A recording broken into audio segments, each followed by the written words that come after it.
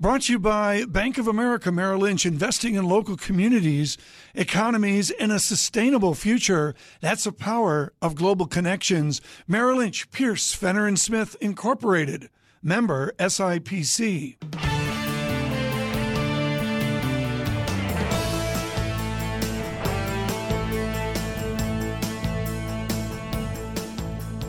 Welcome to the Bloomberg Surveillance Podcast. I'm Tom Keene with David Gura. Daily, we bring you insight from the best in economics, finance, investment, and international relations.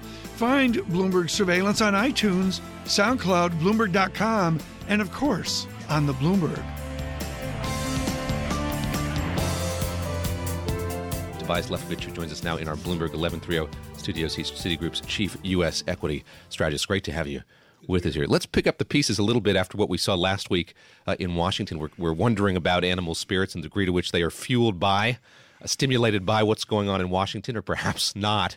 What did you make of what happened last week at the conclusion of the debate, that 18-day debate over health care reform in Washington? There's so many different people, opining on this, and I guess my sense is that people got either too excited or too depressed around it. We read something overnight saying that just like on November 9th or 10th, and people were saying the Democratic Party was done for, and stick a fork in it. The same thing is kind of being written, kind of the obituaries for the Republicans now over the weekend, given the failure of the repeal deal. I think both of these are highly exaggerated. Both parties have splits and factions, and there were even comments that I thought were pretty well founded that the negotiations were kind of going on between the different sides of the Republican Party around the repeal deal, and then once they put in this kind of deadline, we're voting on Friday, take it or leave it, that this kind of hardened positions as opposed to the compromise. So you can walk away and say, hey, the Freedom Caucus has kind of burnished its conservative credentials and might be more willing to compromise in a future endeavor, or that's it. It's worked, and they're going to continue to be that hard. I think time will tell. I think these kind of off the cuff responses and are more, I don't know if the right word is, filtered by partisanship, and therefore each side kind of hammers away at that. I still believe the Republicans have to deliver on a number of their promises before they go to 2018's midterms. Otherwise, they're going to be slaughtered. And they kind of know that. I mean, they've been telling people, for example, on Obamacare or Affordable Care Act, that's been a horrible deal for 7 years. And then you do nothing to address it and we'll let it explode.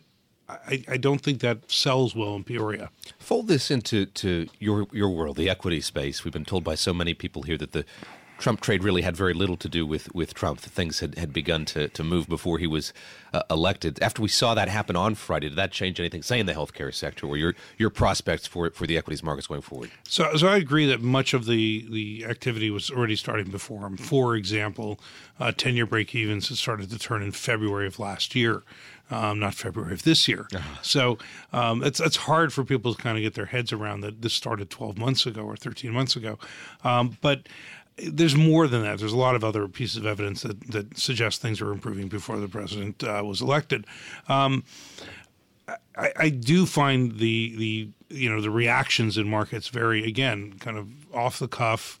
It's not what I would call real investing. It's trading around kind of a news headline. My job is to kind of figure out what's going to likely play out 3, 6, 9 months from now, not what's going to happen, tomorrow morning at the opening of trading.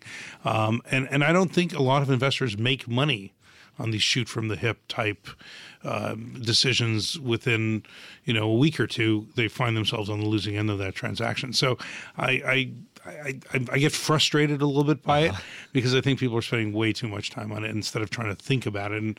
And what we've seen really in the last 2 weeks talking to institutional investors is this extraordinarily myopic kind of what happened last week. Will it continue next week? And it's stuff that I just get really annoyed at. Sure. I take it too personally. I don't know. This is Bloomberg Surveillance on Bloomberg with Tobias Levkovich of Citigroup. How worried should we be about a flatter yield curve at this point? Look, I think people were resisting any form of it steepening too. So investors are reacting to it, and they should. It has impact on the financials and how they trade, given that the curve determines often that net interest margin opportunity. I've heard people, for example, financials worry more about the commercial industrial loan growth having decelerating. And I think it is interesting to note, again, the miss on the fundamental story. The Senior Loan Officer Survey from the Federal Reserve Board on C&I lending tends to lead actual business loans by 6 quarters. So that deceleration that you're seeing currently is reflective more of the very tight financial conditions we were seeing in late 2015 when the credit markets were distorted by energy. And that's kind of now reversed, and we should see by the end of the year improving lending activity. So, again, it's this very myopic look at what the last data point is. Don't look about where we're headed. So that's the same thing going on in the curve. This is really important. It's been written up by any number of people. Ambrose Evans Pritchard and the Telegraph doing a great treatment on it. Tobias, let's get smarter here, and we can do this with you because of your securities research background. Help me here with what C&I loans actually are. Are they the car loan for David's new Bentley? The Prius, So the Fed breaks out their lending survey in 3 different areas. They look at it in the consumer loans, real estate loans, and commercial industrial loans, which are business, corporate loans. So, when we talk about the credit card or when we talk about the auto loans, that's the consumer loans. That's consumer loans. When we talk about, real estate development, it's obvious it's real estate. When we talk about business loans, what the IBMs of the world do or what Caterpillar does, that's the kind of thing we're dealing with. How does the C&I loan rollover end? If we have a 3-month moving average of C&I loans rolling over, which is a chart that's ubiquitous now in research, how does that terminate? Where do you see the loan growth step in, if you will? So it's usually used as a proxy for business activity, right? If companies are borrowing money to invest, that's great. And when they're not, there must be something wrong. And that's why I think everybody's so focused on this business lending growth rate slowing. But again, that's a lagging it's a lagging indicator for those our credit standards easing or tightening. And they started easing around May of last year, which means by the end of this year, given that 6-quarter lag, we should see that reaccelerating. So you're going soft on us. You're telling me the soft data NFIB statistics is more indicative of future the new trend. Animal spirit. You're going soft on us like the Montreal Canadiens. I'm not going soft at all. I just know I just know from my experience of 30 years and looking at data going back 40, 45 years, that this stuff always leads business activity. And you're supposed to look at the lead indicators, not the lagging indicators. Looking backwards doesn't really help you. I don't know anybody who's driven successfully by only watching through the rearview mirror. Can we bring this over to an important thing that everybody will understand? Is PK Subban a leading or lagging indicator for the Montreal Canadiens? For Montreal, he's a lagging indicator. For Nashville Predators, he's a leading indicator. Okay, there we go. The proper. David, did you get that? There was a huge trade. That's where I was really trade of the notes summer. there, okay. PK Subban. What a great response he got in Montreal. You've got nobody in your listening world who actually has a clue who PK We Subban say good morning to all of you listening in Canada, and particularly Don Cherry, who we know tunes in every morning. But come on, PK went to my fashion model. Yeah, and Shea Weber went over to the Montreal Canadiens, and it's an example of that big bet, David, you've got to take. Like you wonder, is business going to take a big bet in Mr. Trump? I love that. Tobias, let me ask you just about the complement there of soft data and hard data. How do you look at them in concert with each other, and is there a disconnect between the two? Not really. Okay. I think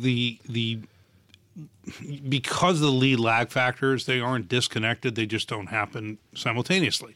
And I think investors tend to walk in with a particular perspective, and then they choose the data they want to look at. I need to figure out where I think the world will be in the future, not where it is right this second. That helps me for trading today, but it has nothing to do with my investment profile over the next 6-12 months. So I always look at the leading indicators, even if it's soft data. I'm not going soft. I'm looking at it as the lead indicator for the hard data. Shea Weber isn't. He's certainly not his slap shot. I don't want to stand in front of a 108-mile-per-hour shot. But the notion of every time the NFIB hiring intentions has improved, 12 months later, the unemployment rate has improved. Every time CFO survey from Duke University said they're going to spend, 12 months later, spending occurs. Every time ISM New Order Index is going up, 3 to 6 months later, industrial production is going up. So it's really hard to walk away from that and say, now let's ignore this. Tobias Levkovich with us. Let's pin you down on the bull call. Where are we 12 months from now? Are you more than enthusiastic about equities? So we have a year-end target of 24, 25 on the S&P 500. We don't have a 12-month specifically target. And, I could see an overshoot beyond that if investors really got behind us. There's a lot of cash still on the sidelines. Investors haven't truly committed.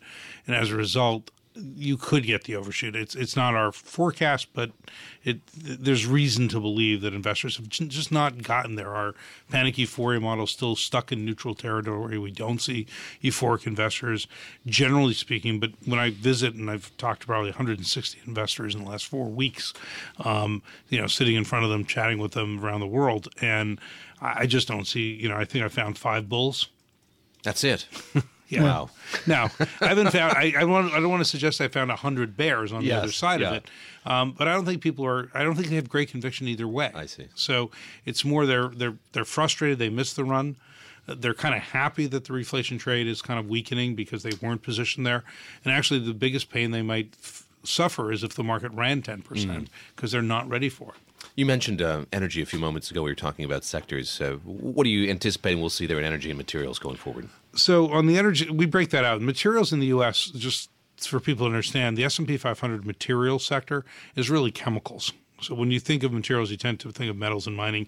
That's true if you're looking at Asia, if you're looking at Europe, Latin America. But in the U.S., it's really chemical. So we have a different, it's a slightly different animal in that regard.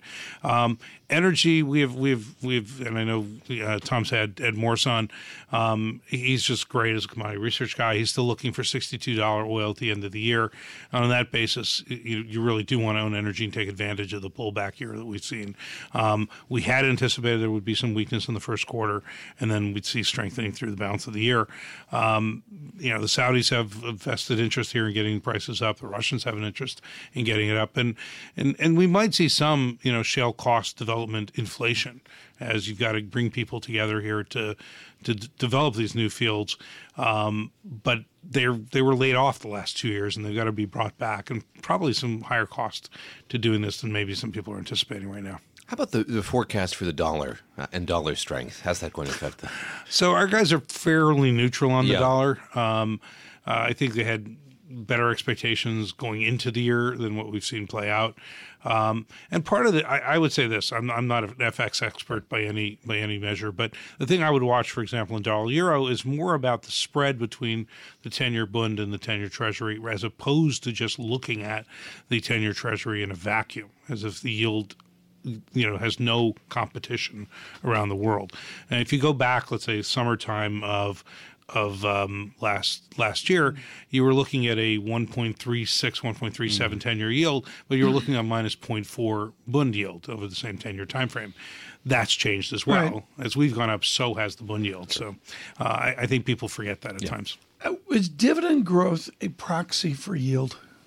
Help all of our listeners with this. They're addicted to dividend growth. It's worked like a charm, but you and I know the party ends one day, doesn't it? So dividend growth, look, we spent 35 years in a bond bull market. So at some point, the bond bull market ends and the dividend Has the bond bull market ended? Our sense is yes. But if you think in those terms, lots of the work done on Wall Street over the last 30 years has been in this kind of nice declining interest rate backdrop. And if that were to change, then many of the analyses done is probably going to not be as benign as they thought it would be.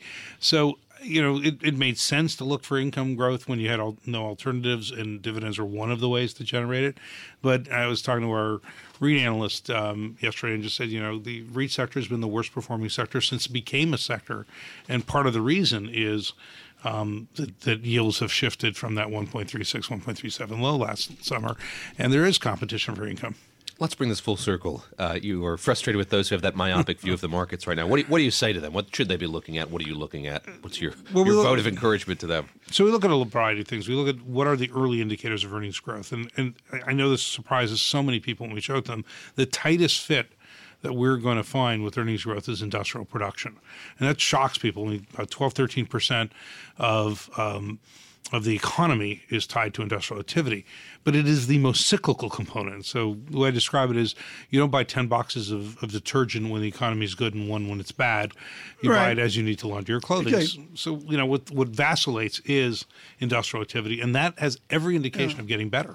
David, you didn't bring it full circle. I'm sorry. Anthony from New Jersey sends in a photo of PK Subban doing a Don Cherry imitation. I'm going to put this out on Twitter. Don even wore the same coat, I guess, the next night. But it's great. And we, shout out to all of Montreal and what Mr. Subban did, particularly for Montreal medicine.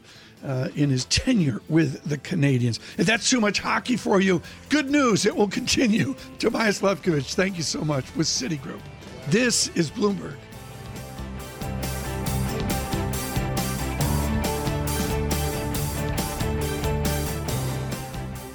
Brought to you by Bank of America Merrill Lynch, dedicated to bringing our clients insights and solutions to meet the challenges of a transforming world.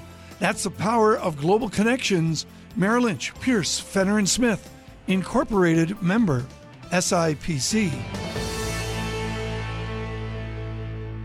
It is now a great, great pleasure to bring back someone we've talked to too many times, David Herro of Harris Associates, and we'll do a little bit of politics here on the backside. David, what a great conversation earlier this morning with Kathy Matsui of Goldman Sachs Equities in Tokyo, and talking with her enthusiasm about Abenomics and about the potential lift of dirt cheap Japanese big stocks.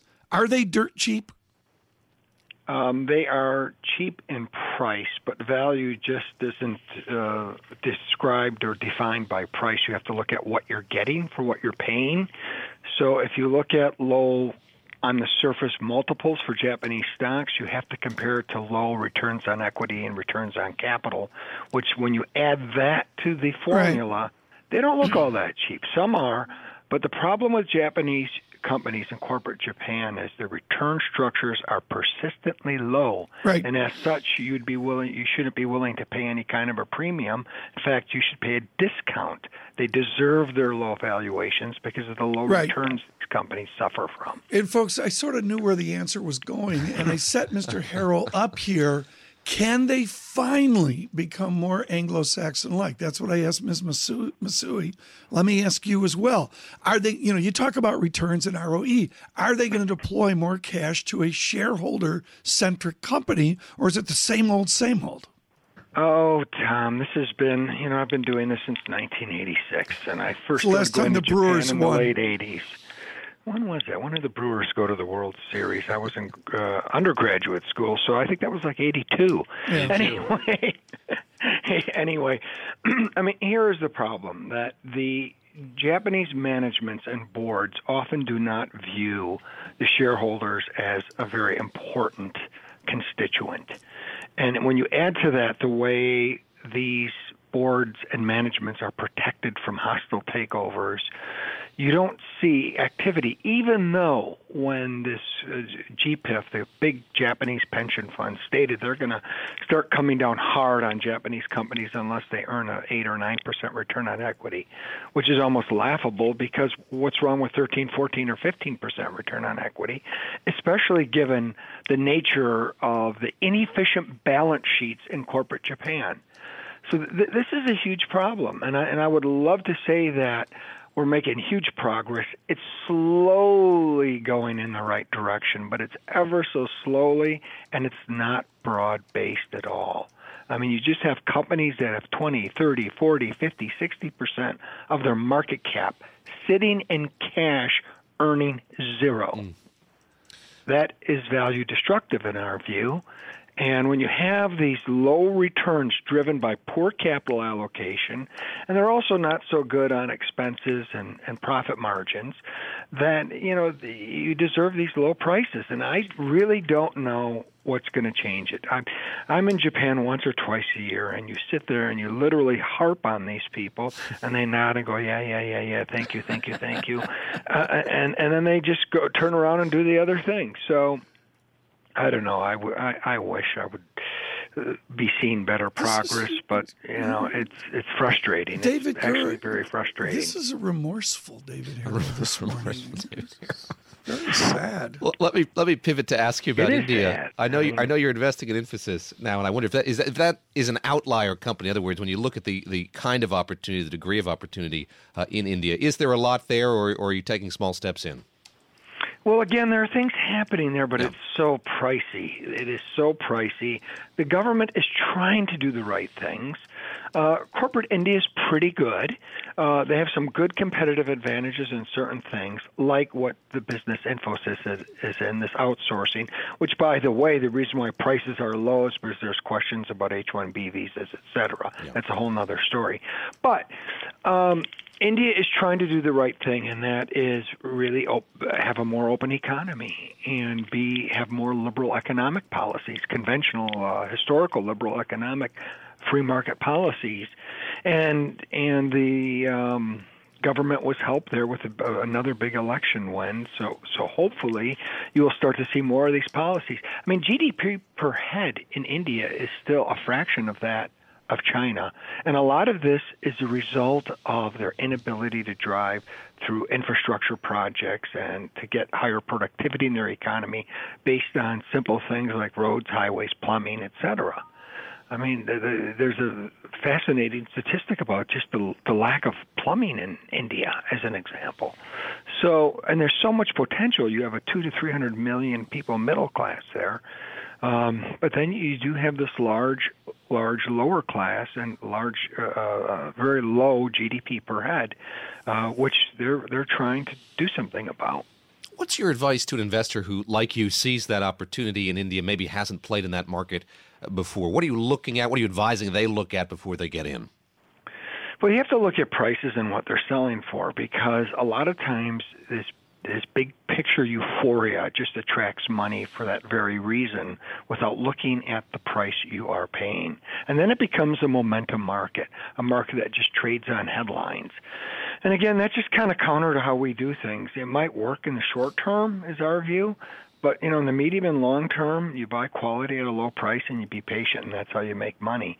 And the problem with, I think, the public is they see these big themes and they want to jump on them, and they do it irrespective of price paid. It's like getting on a train that's moving but not knowing where that train's final destination is. Let's take the train up to Europe, and we've seen these capital raising schemes with Credit Suisse and Deutsche Bank. That's it. That's why he's so remorse today. It's dilution. Herro with us today. I wanted to ask him about dilution. Let me get your perspective on that, David, if I could. Well, in the case of Deutsche Bank, I think there was a very solid reason because of the relatively low capital ratios and a bit of opaqueness in the whole Deutsche Bank situation, and I would say a lack of profitability in their core home banking market, Germany. I've said before on this show, Germany is one of the worst markets to be a banker in. It's just hyper competitive. There's low returns. They have these things called Landesbanken, which ruin prices and give loans to anyone. And do you own shares? Not a good place. Do you own German shares? We don't own any shares in German banks. And in fact, we looked at an Italian bank when UniCredit came around. One of the problems, we didn't invest in that bank because they have a big presence in Germany, and their big, huge presence in Germany doesn't make any money. You have all these assets deployed that make no money. And it's a very difficult market that needs to be restructured. So Deutsche Bank, I think there was a reason why they raised capital. Now, don't forget, Credit Suisse, on the other hand, they did have a capital raise, a relatively small one a couple of years ago, about a year and a half ago, when Mr. Thiam just started, a few months after he started. And I think there was, as a result of the Swiss National Bank's changing capital requirements and a result of a fine they had to pay, you saw the RMBS fine they had to pay, there's a question of whether they have a strong enough capital position. from what we can see here, they appear to be in decent shape, especially if they continue to improve their earnings stream, which they could then build upon capital. I mean, I would rather have them look at their dividend policy, for example, before they look at raising capital to shareholders and see what happens in the next year or so in terms of earnings. Should they do M&A? Should they just get through the pain and actually do M&A? I don't think there's a lot of M&A they should be doing right now that could be additive. There might be a little something here and there. As we know in Switzerland, a lot of these small private banks are suffering because of the inability to have the money to comply with new rules and regulations. Well, let's do this. And it might make sense rolling up some of those small private banks. Let's come back and continue this discussion on Credit Suisse with David Herro of Harris Associates. On Credit Suisse, it's a smaller transaction than Deutsche Bank. Clearly, they're not a comparative to Deutsche Bank, but one of the similarities is this desire to expense control. Have they expensed to the bone, or is there more to go from where you sit? I think this is the beauty of the new management's approach at Credit Suisse. It's this, to borrow a Japanese term, Kaizen, continuous improvement in their business, constantly looking for new ways to do business processes better and cheaper. And by the way, this is how every business should function. And unfortunately, people just get a little complacent. And I think what Tijam is doing is really putting a focus on being creative with running the business and making sure that we're looking at new ways to do things at a lower cost basis. So I think they will continually be pushing expenses down and productivity up, and whether that means doing creative things as far as outsourcing some back office stuff or doing it collectively with some of their peers. They're open to all these things, and I think this fresh look at things, historically these investment banks have made so much money, they treat it as if it were just, it was coming from the clouds. And now I think it's not that easy to earn money consistently, and so this expense management's a good way to help create annuity-like earning streams. One more question before David Gura gets to the politics of the moment. David Herro, help me here with the gamesmanship of mergers where people talk about Credit Suisse and Morgan Stanley mating, or you can name any other pairs you want. I can't get Credit Suisse to BNP size or Deutsche Bank size or maybe some of the UK bank size. Where do they fit in, and who would they bolt onto to make a bigger bank? Yeah, I don't know if bigger is naturally better. I think what we want them to do first and foremost is to cement their strength in private wealth management in the private bank, specifically with their franchise in Asia. And I believe they do have strong franchises within their investment bank in equities and in fixed income and even in doing some in deals.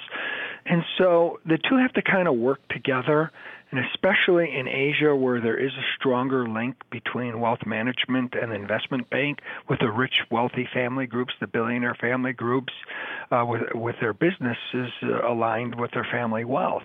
So I don't know if big is necessarily better. I think let's get better first and then look at size and scale. And I think there's still plenty of room to get better before you look at any kind of major M&A.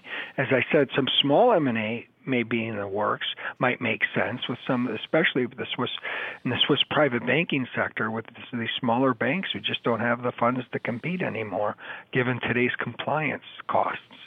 We've talked an awful lot about what happened with healthcare reform portends for tax reform. Let me just ask you about regulation instead, more in your wheelhouse there. When you look at what might become of Dodd-Frank, what do you see happening, and how could that affect banks like Credit Suisse and Deutsche Bank? I think there will be change. I mean, clearly, and I think it was Robert Barrow, and Tom, you probably remember this very good essay he wrote in the Wall Street Journal about a year ago about the cost of regulation, and perhaps this is one of the reasons why the economic recovery was so weak post the 08-09.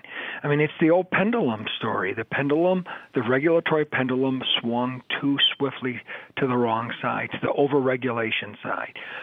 Good, transparent, easy-to-follow regulation is important, and it helps businesses can be able to conduct commerce.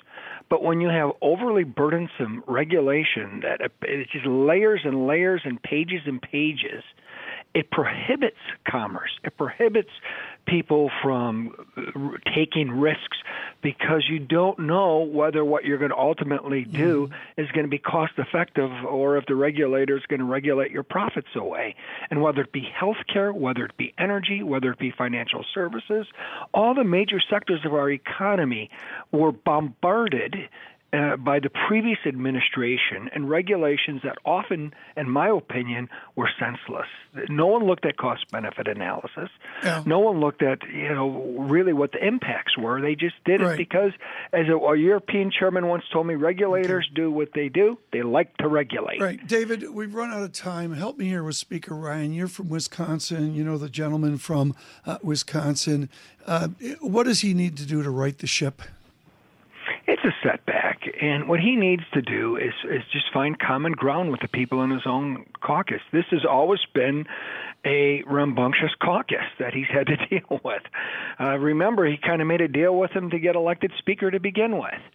And I think you just have to find common ground. And, people can't forget that if everyone gives a little, no one has to give a lot. And this is what he has to push with that rambunctious, rowdy caucus that he has. Not enough time. David Herro, let's do it again. David Herro with Harris Associates this morning, particularly David Gura, those thoughts on Japan.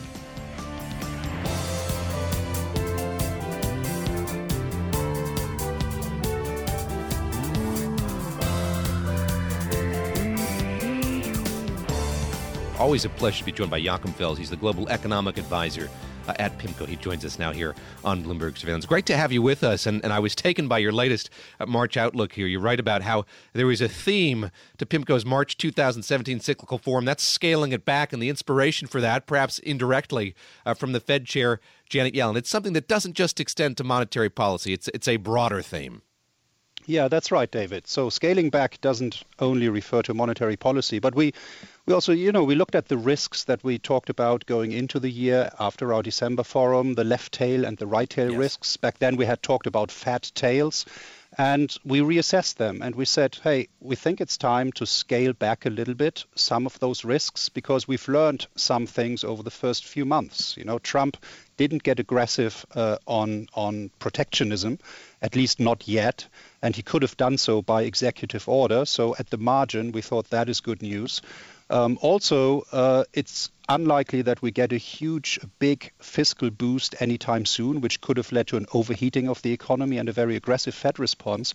So in that sense, we thought it was time to scale back some of those left tail and right tail risks. The same also applies to the China risk, where the focus really is on stability ahead of the 19th Party Congress in October of this year. And so overall, our assessment was, let's scale back these left and right tail risks a little bit. We've slightly increased our outlook for growth this year. But then here's the bad news. This means central banks like the Fed, like the ECB, will feel encouraged to scale back accommodation maybe a little bit earlier than previously expected. And I think that poses some risks for markets going forward. Politics in Washington is playing a much bigger role on our program for sure. And I imagine that your quarterly fora, when you've got Anne-Marie Slaughter there from New America and Ben Bernanke of Brookings, there is a spirited debate about the change going on in Washington, D.C. How much of your time was spent talking about what's changed? Well, we spent a lot of time on this. I would say about a quarter, maybe even a third of the economic forum, we spent talking about the policy outlook.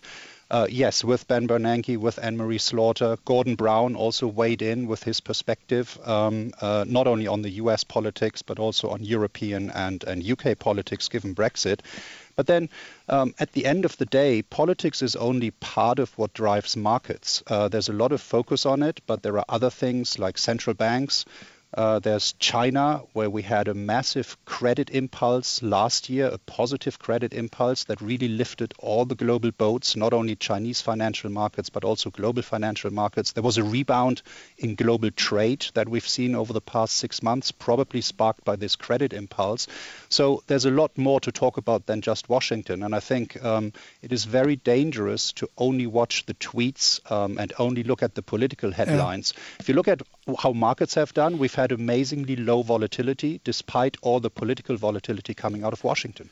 Joachim, help us here, and I say this about the United States with your expertise on the continent of Europe. And I guess it's a form of Eurosclerosis, but maybe without the negativity. Do our listeners in America, do they need to get used to dampen nominal GDP, dampen animal spirits, in some American form of Eurosclerosis? Well, Tom, you could argue that this is actually what we have seen in this entire economic expansion, which is now in its 8th year. We've had very low nominal GDP growth. We've had very dampened animal spirits. So this is in a way the story of this economic expansion since the great financial crisis. So we've had an American sclerosis for a long time, and we here at PIMCO called it the new normal and the new neutral. And I think the big debate now has been since the election whether we can break out of the new normal and we can break out of the new neutral and really move back to the old normal, higher growth, higher inflation, higher interest rates. That was a debate we had at the December forum. That was a debate we had again in March. But our conclusion is, no, we think we are still in this new normal of low growth, low nominal growth. Not quite as low as we had it in the last few years, but we're far away from going back to the old normal at this stage. We spend all of our time, and I'm hugely biased and wrong about this, folks, is the basic idea of can Europe become more Anglo-Saxon? Let me flip it on its head, thinking of the great Konrad Adenauer and the social fabric he established for Germany. Does the U.S. need to become more continental European?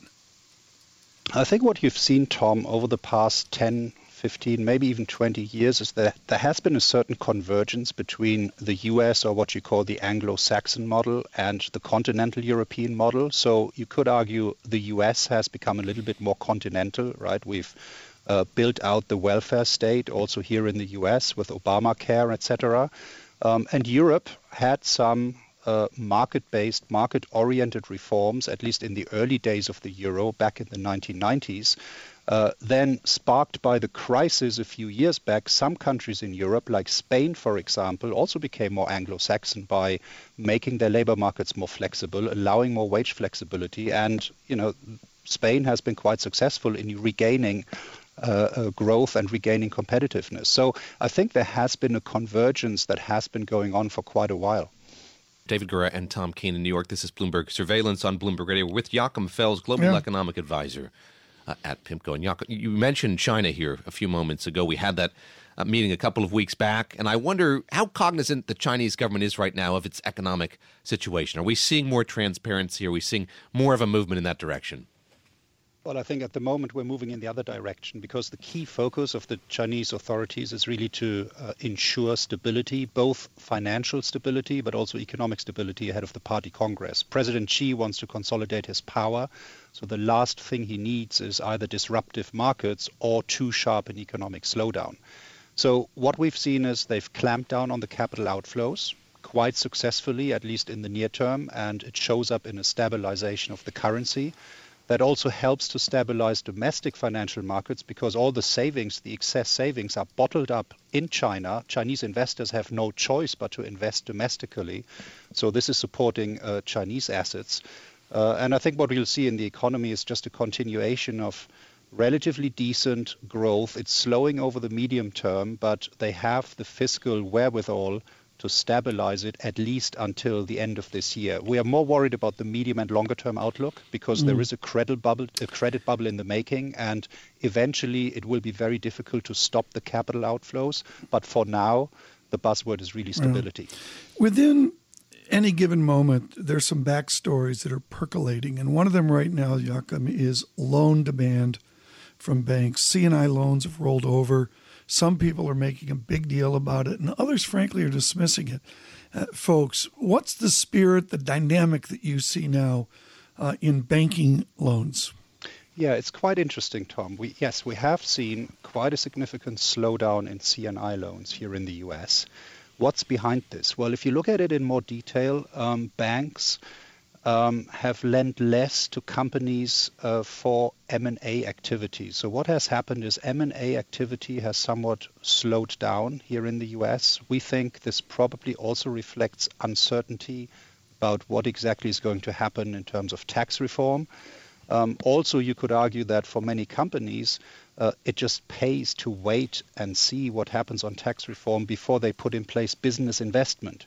So we have this paradoxical situation where business confidence is up in the expectation of reforms, but companies don't actually invest a lot. We have some cyclical rebound of investment in the energy sector, but that's related to the oil price. But otherwise, we see caution. And this is why we continue to think that 3% or even 4% growth anytime soon is just unachievable. Joachim Fels, thank you so much with PIMCO. Always of great value. Look forward to speaking to you, particularly your next visit to New York.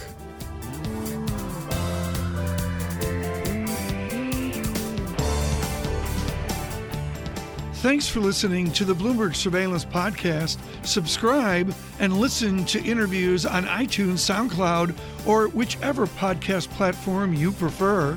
I'm out on Twitter at Tom Keene. David Gura is at David Gura. Before the podcast, you can always catch us worldwide on Bloomberg Radio.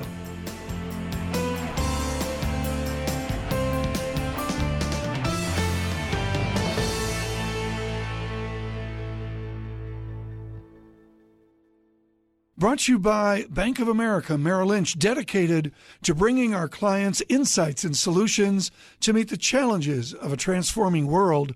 That's the power of global connections. Merrill Lynch, Pierce, Fenner & Smith, Incorporated, member, SIPC.